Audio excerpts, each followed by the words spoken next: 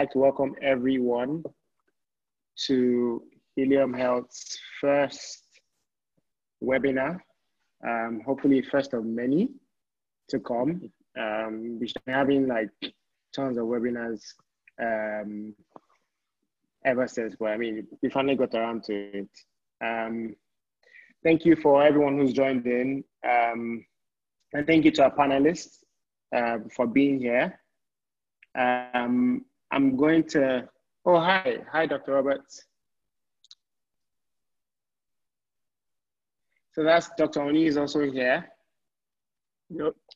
From the US. Welcome, Dr. Oni. Dr. Alero Roberts is here in Lagos. She's local. And Dr. Oni is from the US, like I mentioned earlier. I was saying something earlier to Dr. Oni that, I mean, we shared the same name. I actually shared something with both panelists. I shared the last name with Dr. Oni. And I mean, Dr. Roberts taught me in school.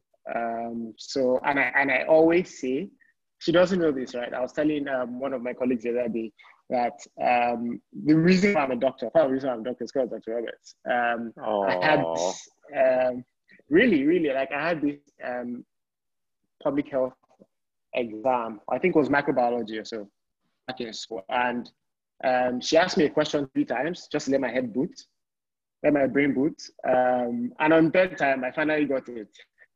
And I mean, for that reason, I didn't have to, I mean, repeat that part. So I always, really.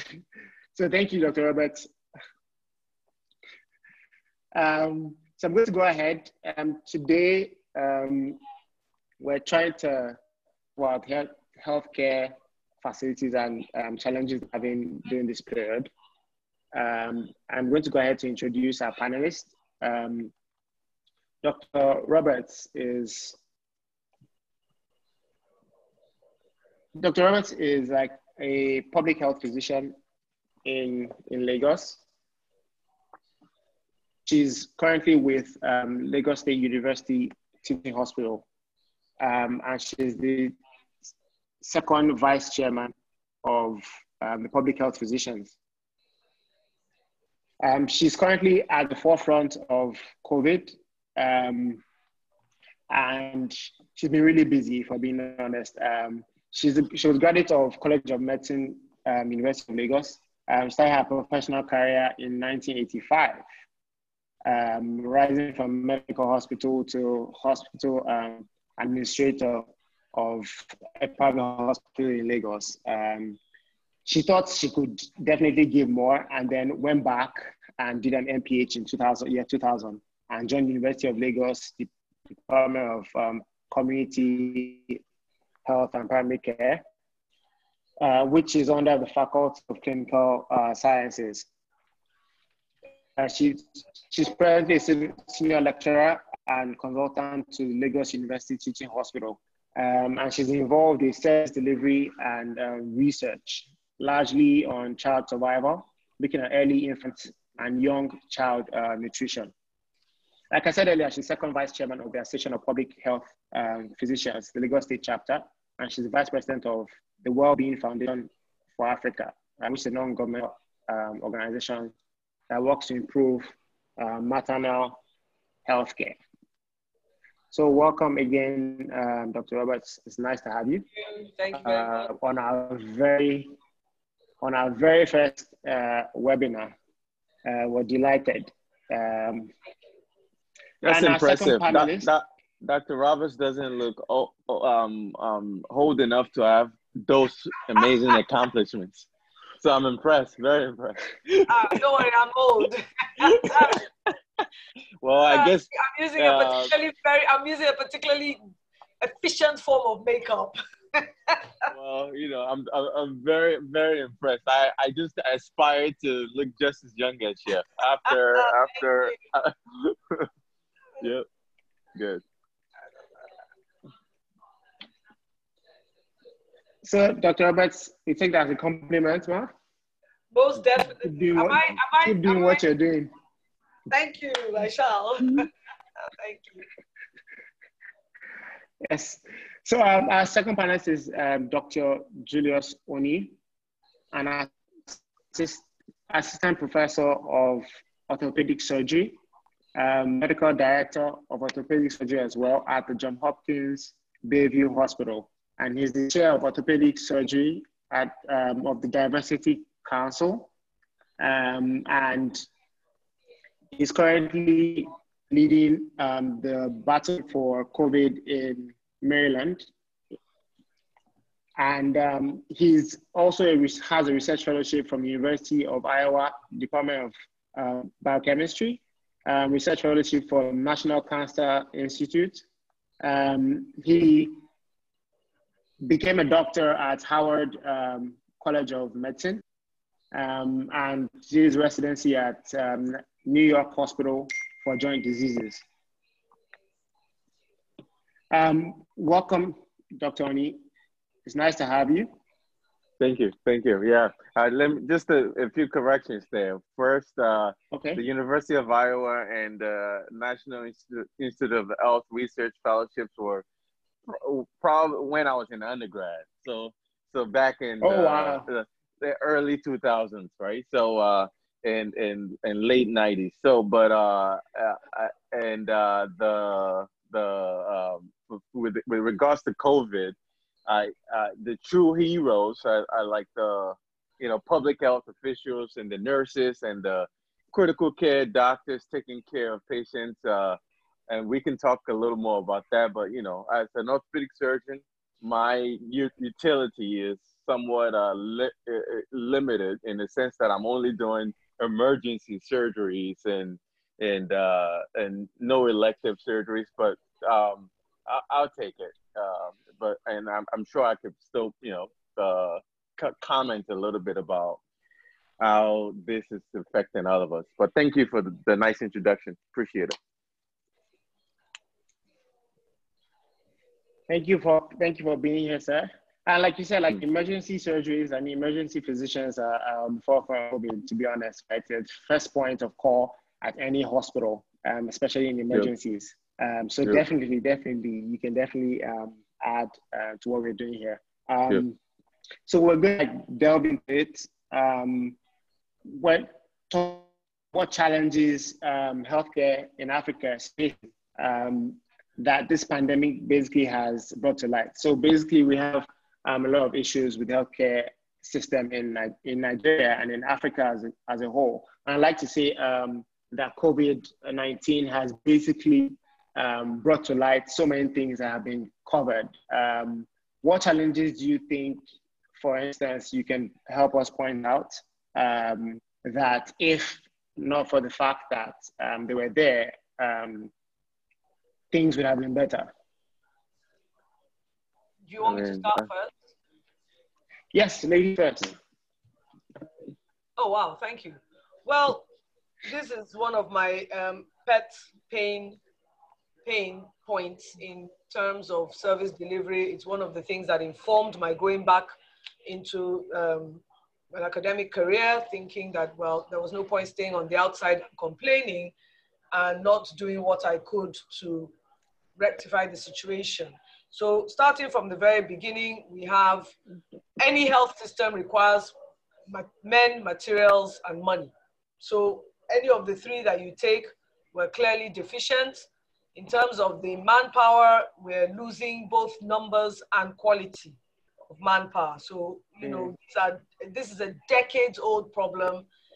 The Ebola started the highlight, and COVID has served to underscore a lot of what we've been complaining about over the past few decades. I mean, I know in my undergraduate days as a medical student, I was part of the crowds that went onto the streets at the time when Dr. Emmanuel Linsan was the health minister to protest the service conditions. And we were protesting service conditions for all health resources, human resources generally. Has anything changed from then till now? Hardly, certainly not enough. The declaration that countries should put a minimum of 15% of their income into health was declared in Abuja even Nigeria has not even attained 7.5% to health, you know, and these are the situations that we are talking about here. Then we come to the materials. Needless to say, it's an open secret. And the issue with materials that we are finding is that because health is on the concurrent list, federal procures for tertiary, states should procure for general, secondary healthcare, and local governments procure for primary healthcare. I mean, enough said. And then we're talking about the funding, and we realize that even the funding doesn't even match what it should be in terms of and the majority of the funding still goes to remuneration and allowances. It doesn't really go to capital projects as such. So where do we want to start? We train the doctors, and I think what is reversely satisfactory is that when our young graduate doctors take the professional exams for the US and the UK and Canada, they pass spectacularly well, end up in these countries and do spectacularly well, which is a testimony to the quality of education they get as undergraduates. But we're literally training medical resources for the world. Thank you very much, Ma. Thank you very much, Ma. And just to recap, you said men, materials, and money. So everybody listening, that's the problem we have. We're training a lot of healthcare physicians who end up leaving the country, which eventually adds to the brain drain we're experiencing. Materials, there are not enough supplies. Go ahead, sir. No, I mean, I think Dr. Roberts said it all, but I just wanted to augment some of the things she said. I think she was actually generous by ascribing 7.5% of the budget of the budget on healthcare to the government. I think as of 2018, I think Nigeria in particular spent about 3.9% of its budget on healthcare.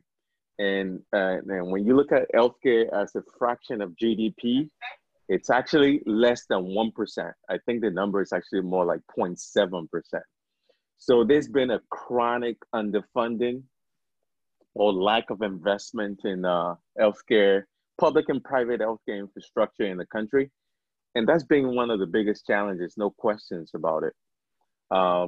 This has subsequently led to slow but significant erosion of trust in the system.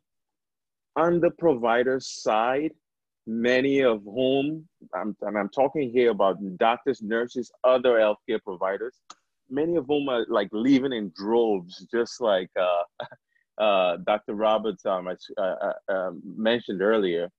And on the patient side, many of whom are not accessing the healthcare systems at all, either because of cost issues or because they presented a little too late, because obviously cost related issues, or just not trusting the system. And then for those that can afford it, a lot of them are seeking other options via medical tourism. So a combination of those facts makes it very, very difficult to have the system advance as you would want it to. Also, healthcare financing is like a significant challenge. I mean, 70% of patients or more still pays out of pocket for healthcare services. You know, there are no social safety nets for poor folks. And the current health insurance systems relatively poorly managed.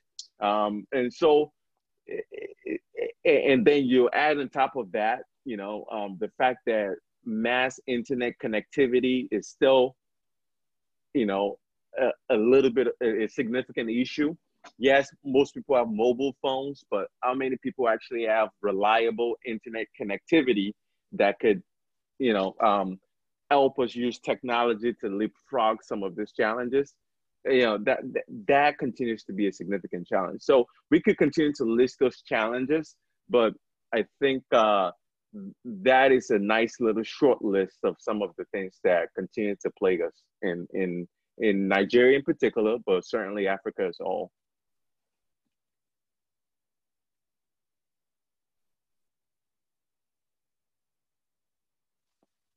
It seems, Ibukun, that Thank you so much, Dr. Oni. Thank you very much. And like we've said earlier, all these challenges. Dr. Ibukun, your connection seems to be a little problematic. Hello? Yep. Can everyone hear me? Yeah, now we can, yeah. Is it better now? Okay. It appears so. So like we said earlier, like all these challenges that we've listed have only been made. Okay.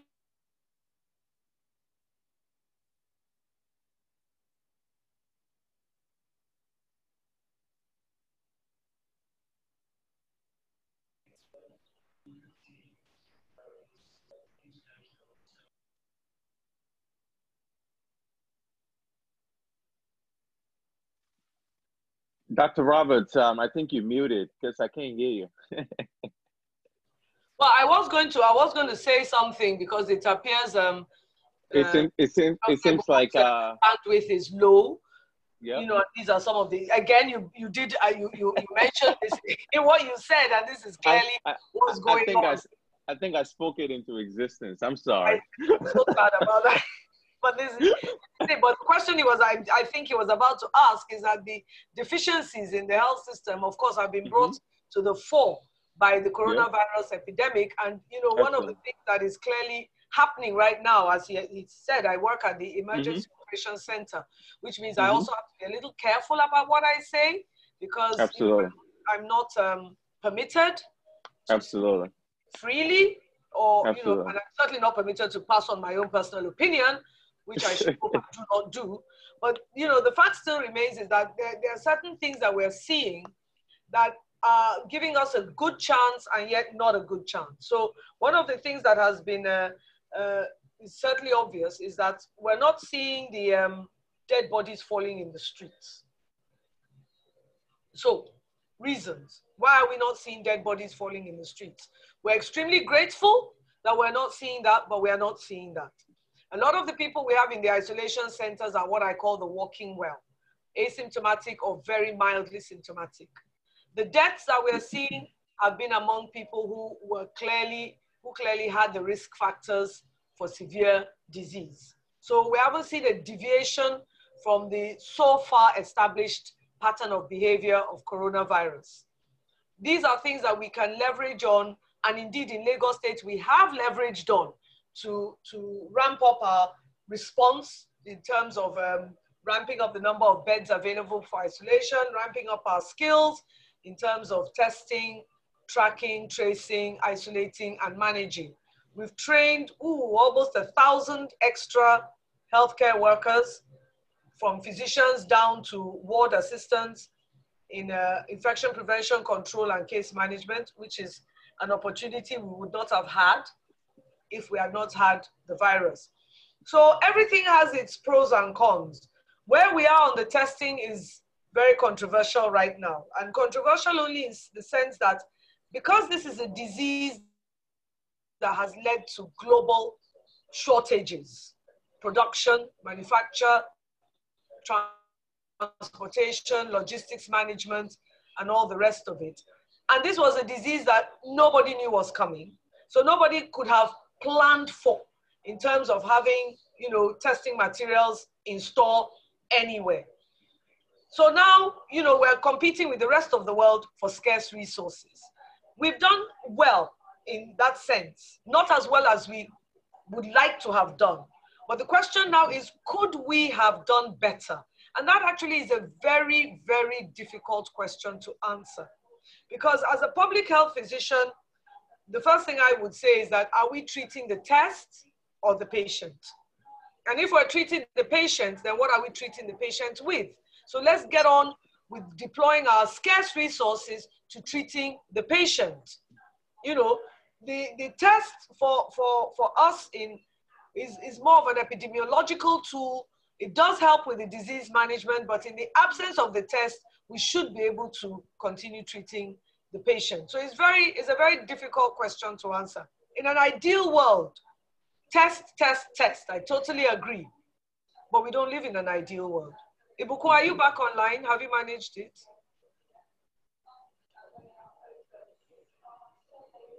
Not yet. I think it was back for a second, and then I think it may have been, it's off again. Yeah, absolutely. So there you go. Hi. So now Ibuku Ugochukwu here. Okay. So let me just, while Ibuku is trying to reconnect, so that, okay, Thank Ibuku, are you you back? so much. Okay.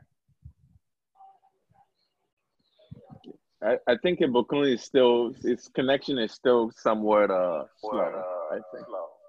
Okay. Hello? Can anybody hear me? Yeah, we can hear you, Ugo. Okay, so let me just step in for Ibuku while he's trying to fix the internet issues. So I think the next question he wanted to ask is that, so how, you know, you both of you are medical doctors, both of you are on the front line of this. What sort of toll has this pandemic? Again, like Dr. Roberts just said, we're dealing with something that we've never seen before. What sort of toll has it taken on you personally? Has it taken on your practice? How has it changed the way you view the world and the way you view and the calling of medicine, as it were? I mean, Dr. Roberts, do you want to go? Okay, excellent. So, well, for me personally, I mean, my typical practice was 90% hips and knees replacement surgery. So I typically do, you know, over 400 surgeries a year typically. So it's a high volume practice. So, and for the past, you know, 8 years at the least, that's been my identity. So this, and with the pandemic now, we've essentially had to stop elective surgeries and essentially move to mostly doing only trauma surgeries and emergency orthopedic surgery. So initially, and in my particular institution, we went to doing 2 weeks on, 2 weeks off, just to make sure that we're not exposing the entire staff to issues, to the infection. And so it's been, I mean, the initial 2 weeks off was very challenging in the sense that, you know, just like everybody else, you know, I went through a little bit of an identity crisis. You know, I'm used to working hard, running around all the time, and all of a sudden you're in a forced vacation where you can't even, you know, do most of the things that you love to do. So, but I quickly got out of that funk, and I found very unique ways to keep myself nice and productive. Now I'm playing the piano a lot more. I'm taking some online courses. There's a couple of nice free online courses, Harvard, where you know, and I'm also working on quite a bit of research. We've submitted a lot of papers in the time that we've been home, and I'm finding you know, finding that I'm getting to spend some time with family and also get to plan for when everything opens back up again. And more than ever, this has renewed my my passion to make sure that we are improving the quality of healthcare in Nigeria and to many extents the rest of Africa. And just a little bit about that, I've been coming back to Nigeria since 2011. At that time, I was finishing up my training and I was doing a little bit of teaching. And since I've been in practice, I've been coming back multiple times a year, multiple times to actually help with clinical care. So it's a passion of mine. I do believe that the solutions to our problems post-pandemic and even throughout this pandemic is going to be combining the forces of our brilliant colleagues on ground and the resources and forces of our colleagues in diaspora. I think that's going to be collaboration between both of those populations is going to be one of the ways that we solve a lot of our problems in Nigeria. Okay, I'm so glad I let you go first, Dr. Oni, because I must confess the impact on my practice has been the complete opposite in every single way possible. I don't even remember what my piano looks like. Where did I toss it? So, I mean, we've been working the front line, and I think what has been, you know, it was so funny. 2 days ago, a friend of mine who I haven't spoken to in about this, since this thing started, called me. And, you know, I just looked at the call and I decided, whatever. And I picked it up. And the first question she asked me was, Alero, how are you doing? And I burst into tears, you know. And that was when I realized that there had been that amount of mental and emotional pressure, which of course, hey, I'm Dr. Alero Roberts, you know, I can do this. I've got a hand on this. I mean, this is my work. I keep telling everybody, nobody pays us extra to do this. This is what we do. We're public health physicians. We're out there. We're in the community. We're boots on ground. We're translating the message of government to the language of the people. We're giving them practical examples of when they say respiratory hygiene, you know, we're the ones breaking it down and telling the people what it means and within their contextual framework, what they can use. When they say, wash your hands with soap and running water, and we're dealing with communities that haven't got water, we're giving them, we do this. This is what we've been doing. And, you know, this is what I teach. This is who I am. Until my friend asked me, Alero, how are you doing? And I just broke down. So there has been a huge impact. And I think what then came home to me was that among the team that I'd been working with and colleagues I'd been working with, the medical officers of health in 20 LGAs and 57, you know, 37 LCDAs, the registrars in public health in both the Lagos University Teaching Hospital and the Lagos State University Teaching Hospital, and colleagues in academia and colleagues in practice. Almost 47% of them have tested positive for the coronavirus. So they're actually being hit, you know, and we're grateful that we're not seeing the degrees of severity we're seeing in the US, UK, and Europe, but it's a scary thought that, oh my goodness, we do know that the difference between sailing along asymptomatic and mild, and even, you know, shifting to moderate or severe or critical is really the roll of the dice, the luck of the draw. And so that has had a huge impact on us. Add to that the fact that we've never really been appreciated, not as a profession and not as a sub-profession, a specialty. Never really, you know, you know, things like this happen and they say, oh, we're the public health physicians. And as soon as it's sorted out, boom, everything goes back to normal. So we're not getting the kind of support that we know we can get, even within our contextual framework of where we are now. I mean, the government is dashing out money, but to who? You know, when we said, you know, they say palliatives, we were the first to say, you don't have a database. You don't have a distribution network. You don't know who these people are. You don't know where they are. And you are not getting in touch with the people who do know where they are. We're not relevant, except go be the first, be the cannon fodder, first at the front line, you know, so that when the proverbial hits the proverbial, it's all on you.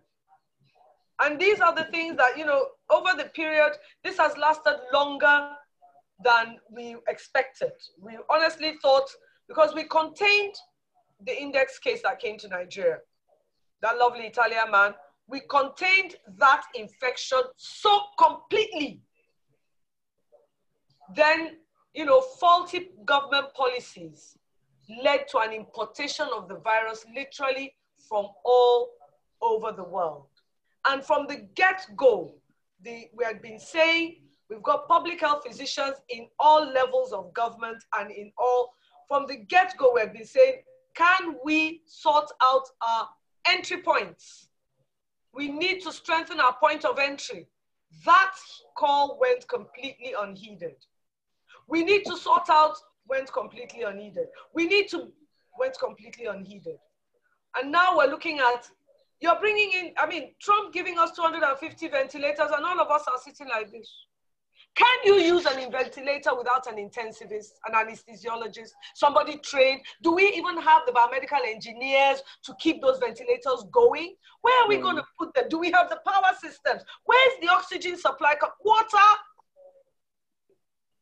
So you bring in 250 ventilators, we'll cut the ribbon, a whole bunch of government functionaries wearing N95 masks on their chin, will go and stand at the airport and receive them. Everybody will clap. It could go on the news media at night.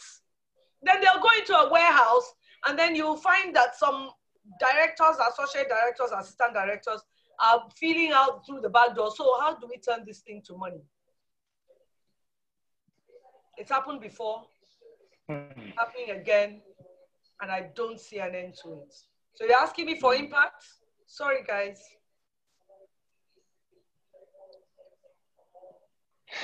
I'm relying on the generation after me. You guys that I taught. Stand your ground. Demand accountability. Ask questions, hard questions. Name and shame. Put it out. You guys are good on social media. Don't keep quiet. I'm done.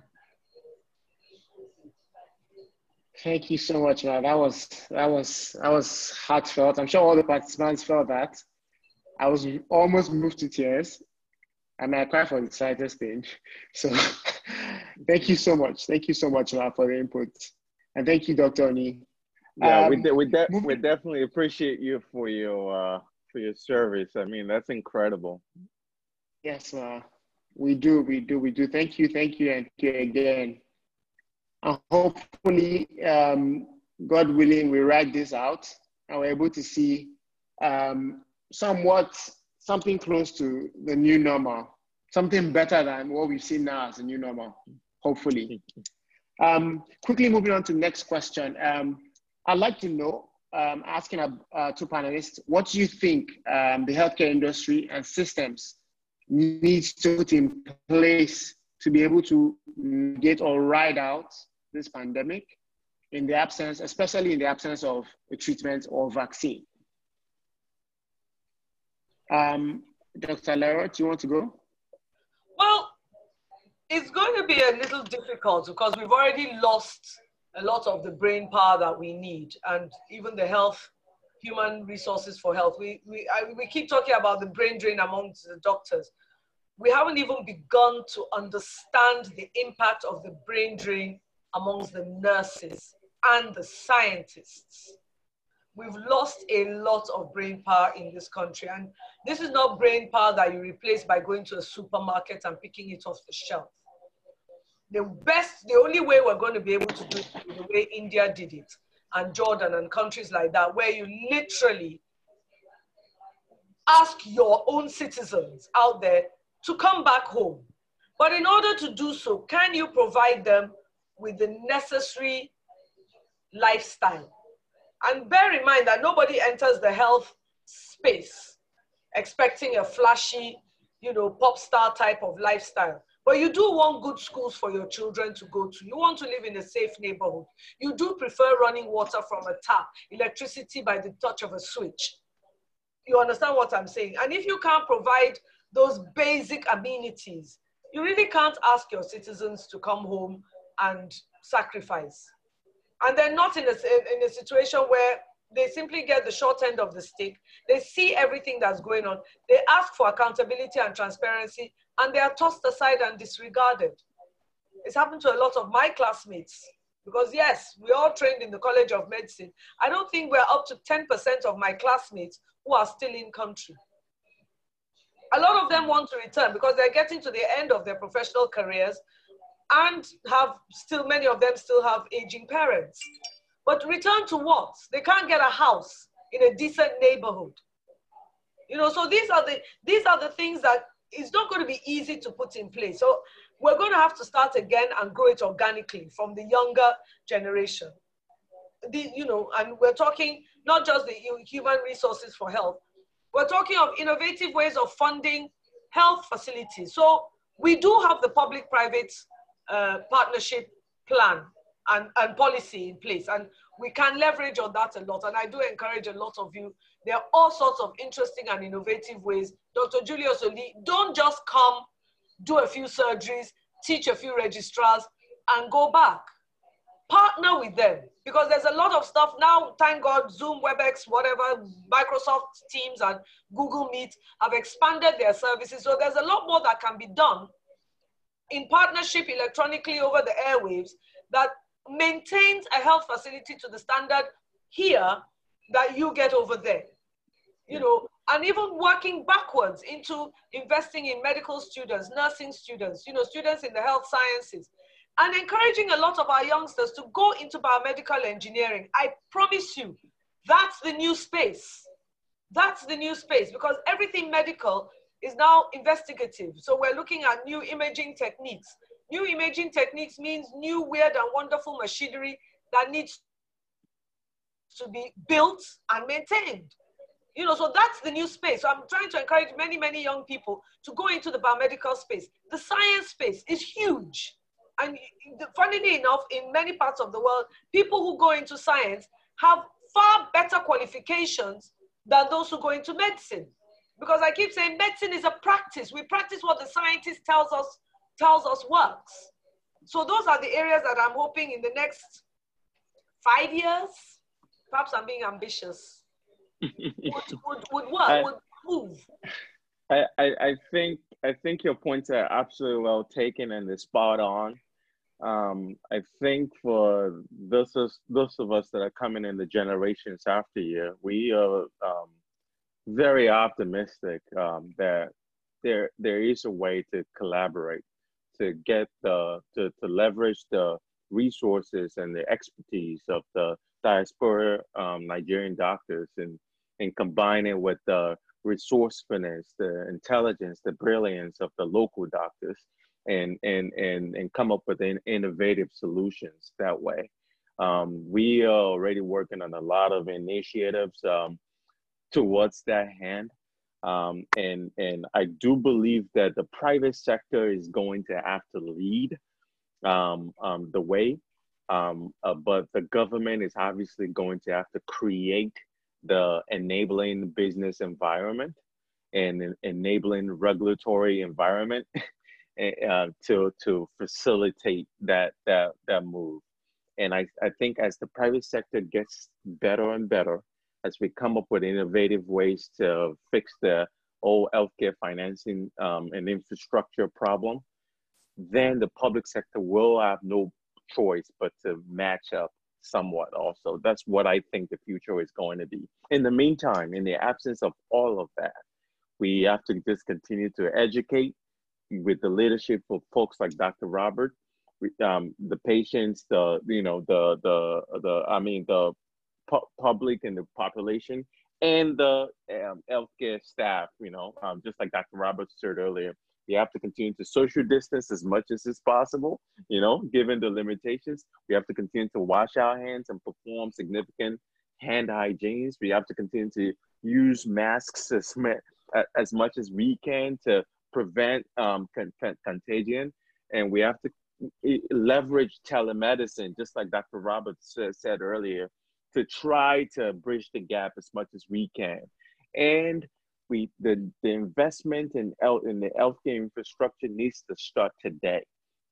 Because for the first time in a long time, or for the first time ever, the politicians and the private sector industry leaders have been forced to actually face their healthcare infrastructure that they've neglected all along. So hopefully this is a wake-up call for them that, you know what, even if you have a private jet, you can't go anywhere right now. And guess what? Even after the pandemic is over, even if you have a private jet, you still need about 6 hours of approval to get that jet ready if you were to have an emergency. And you will still have to travel another 6 hours or 5 hours to the UK or the closest place that you usually go to. So you may not have 12 hours really to survive. So the best investment will be to make sure that the healthcare infrastructure on ground is solid.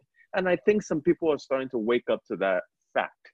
So I am very hopeful, albeit cautiously, but I am very hopeful that this will be a wake-up call, that post-pandemic, that we are going to see a significant leapfrogging of our healthcare challenges, leveraging technology and the unique collaborations between diaspora, Nigerians, and our fantastic colleagues on ground.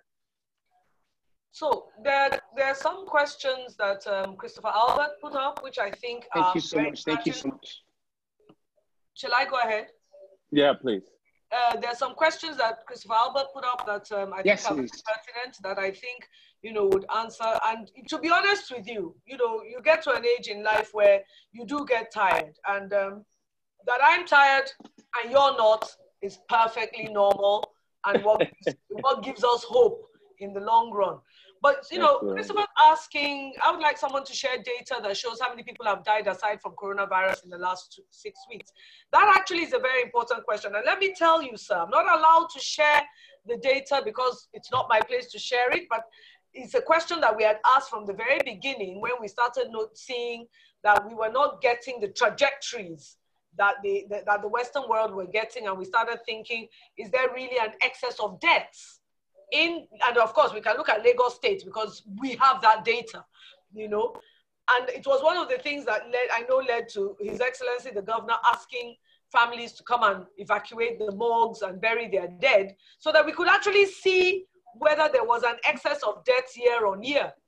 And the truth of the matter is that without giving specifics, I don't have the specifics to hand. We haven't seen really an excess of deaths at all, from in this period year on year. In fact, I think in some areas they're even reporting a decrease because we haven't had as many road traffic accidents or trauma cases that we would normally have seen at this time. And with the Easter and whatnot, there were usually quite a bit of mortality, but which we haven't seen.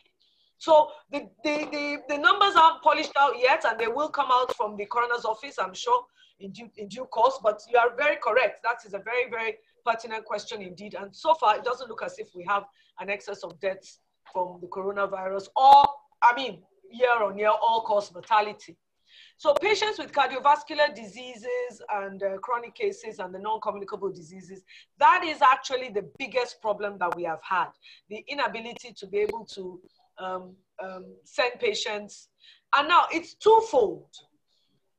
The most important one is that most and generally we find that clients, Nigerians, negotiants, don't want to go to hospital unless it's absolutely push comes to shove, quarter to dead, then they go. And of course they go, the outcomes are poor, and we get a whole truckload of bad attitude, and that's what happens. In order to not waste a good opportunity and a good crisis, this is the time, and we've been telling people, sort out your health service and your health care issues now. Get your favorite healthcare provider, whether public or private, on speed dial. Make sure you have finances, insurance in place. This is the time to do it because it is clearly evident that when things happen, you are going to be at the back of the queue in terms of getting health care. Now, many of the private clinics that were forced to close because they ended up seeing patients who turned out to have COVID and then an infection got in. When you drill down and ask the questions, they weren't seeing random walk-in patients. These were people known to them to whom they owed a duty of care. So the random walk-ins are the ones who are finding it very, very difficult. My phone, I'm sure you've noticed that I've been trying to, field phone calls throughout this webinar because people haven't seen my name, gotten my number, are now calling, oh, they have a headache, their mother has a shoulder ache, their father has a pain in the knee. What do you want me to do now? I don't know who your family doctor is. You don't have insurance. These are the questions. So how is it, this is the time now, for Lagos State, I will blatantly say, go and sign up to the Lagos State Health Insurance Agency or get a local HMO. There are enough lovely doctors. What's the name of your own? Tremendo, Doctura, Mobi Health, all these remote networks of doctors. People should sign up. Yes. People should sign up and pay because it's cheaper to pay the little now to register and be insured than to pay the huge sums of money and then not get. So speaking to that, man. Yeah, the connection is not ideal. Yeah. And then how do healthcare facilities go about their daily business? Go to the WHO website. This is fantastic, man. It's fantastic, man, because that takes us to the next question. What you just said. Ibukun, we didn't really hear you, but we can't hear you, Ibukun. Hello? Yeah. Yeah. So can you type it onto the chat so that we can see it? Yeah, maybe.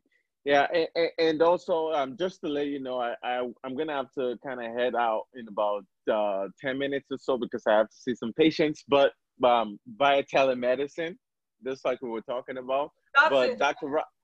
Yeah, 2 o'clock. Yeah, but Dr. Roberts is making some. I was saying that this is fantastic because. Can you hear me now? Yeah, unfortunately, it keeps breaking up, Ibukun. Oh, Dr. Oni. So I'm going to go ahead and answer this last question, last 3 questions, very, very quickly. Healthcare facilities go about their daily business. Get onto the WHO website. There are resources for healthcare facilities on cleaning and sanitizing these premises and managing your patient flow, use of masks, use of PPE, who needs it, where you need it, and whatnot. Get onto the WHO.int website. It is there. Now, Mr. Layo Oguremi, clinical pharmacist working in the UK. Thank you. You see, you are the kind of people we're missing back home. And the question you have is on RO calculations. RO calculations will be very useful if we were able to test to capacity, and we're not. Because the RO calculations, which is what determines how much infectivity and how many people one infected person is infecting. Very, very important if you can test to capacity. So our RO calculations are not really as accurate as we would like them to be because we have no idea of how many people out there are actually infected and how many people they are then infecting. So the issue is that what we're using to determine our lockdown system is basically the level of severity that we're looking at and the number of positives per number of tests that we do. Not very accurate, but it's what we have and is what we're doing. And then the last question about whether the deaths are reported for COVID. We have the number of COVID deaths. That is deaths among patients who were tested and found to be positive corona. And then we have the all-cause mortality. And we know we have a fraction of deaths. That's what we say, death with coronavirus, but may not necessarily have been of coronavirus. But those are details that they will come out in due course as the numbers continue to come in. How do you leverage telemedicine when people don't even have access to a phone or data? Good question. can't say a word, but there is a certain telco that's offering very, very fantastic rates on data. Research, find out, get that. And there are some nice phones, again, from that part of the world that that started all of this, that are not that expensive. People should invest in their health, because this may be the only way you can see a doctor. Imagine now, at least if Dr. Julius Oni agrees to take me on as a client, I can actually consult him for my hip and knee problems, which are becoming quite troublesome. Well, you don't seem to have any, but I'm more than happy to take care of you. But yeah, I do agree with you. I think telemedicine is here to stay even after the pandemic. I think there's only going to be a bigger explosion and bigger availability of telemedicine options.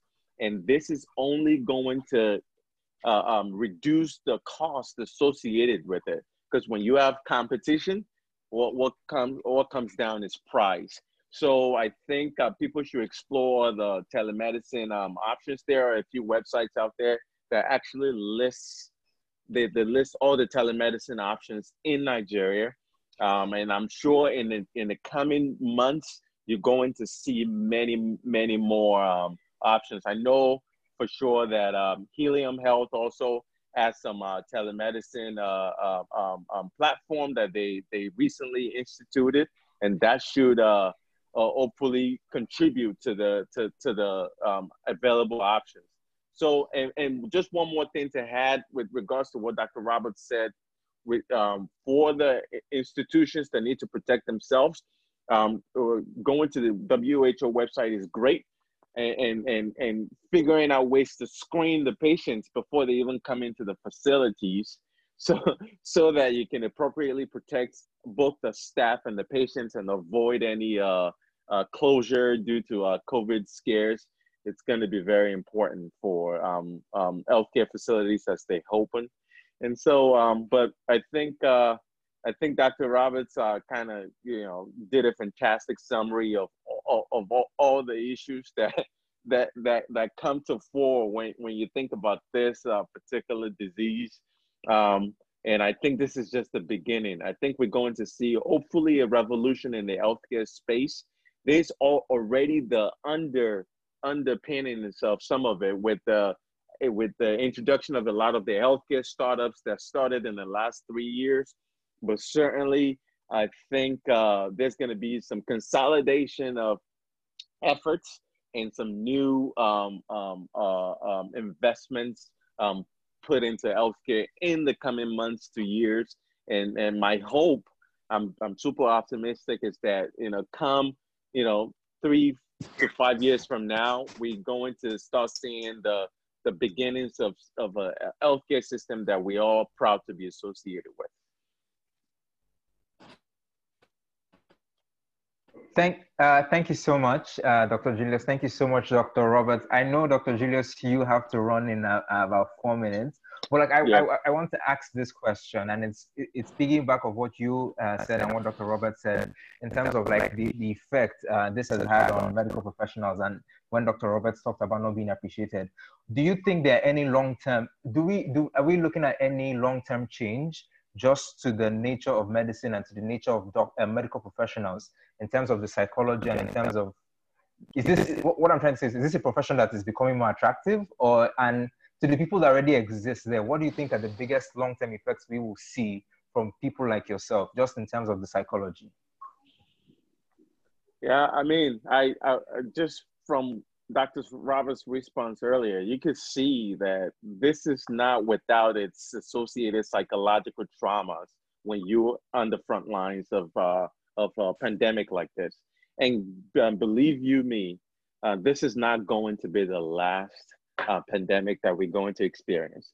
So it is absolutely imperative that we take a lot of lessons away from this particular scare and prepare for future potential similar pandemics or disease processes.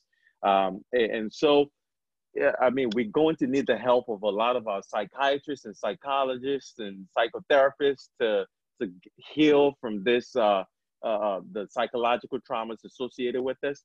But I'm very optimistic that there's still a future where a lot of young people go into into the healthcare space, not just as doctors or nurses, but as biomedical engineers, like Dr. Roberts mentioned earlier, as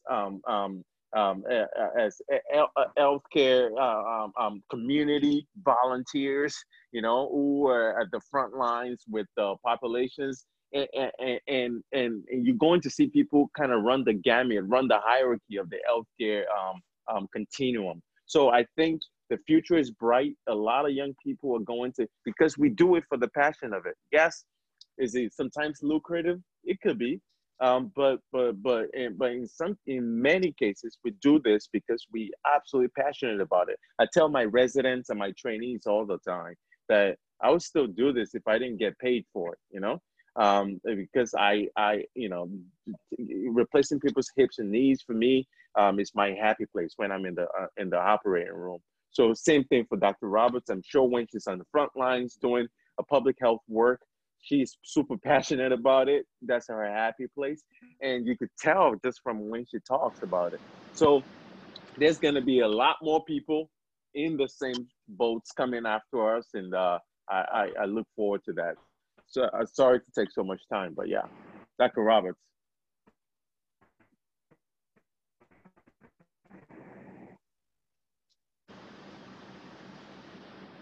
Hello, Dr. Roberts. Yeah, I think you're back online, Ibukun. I'm going to hand over to you because yes. I'm going into another meeting in 2 minutes. Yeah, me too. Thank you. No problem. We're actually pretty much done. I just know how, because I mean, this is we're in the middle of a pandemic and we asked 2 doctors to devote an hour to us. So I can't even understand the amount of sacrifice it's taking for you to give us this 1 hour. And we really appreciate it. We can't imagine the type of work that you're having to deal with. And we are really grateful for everything that you're doing. Those that have gone unseen, all the many years that you have done it, we are really grateful. On behalf of the entire team at Helium Health, everyone that works on our team, we want to say a big thank you for giving us this 1 hour of your time. We know it means a lot. Thank you so much. Ibukun, over to you. Thank you.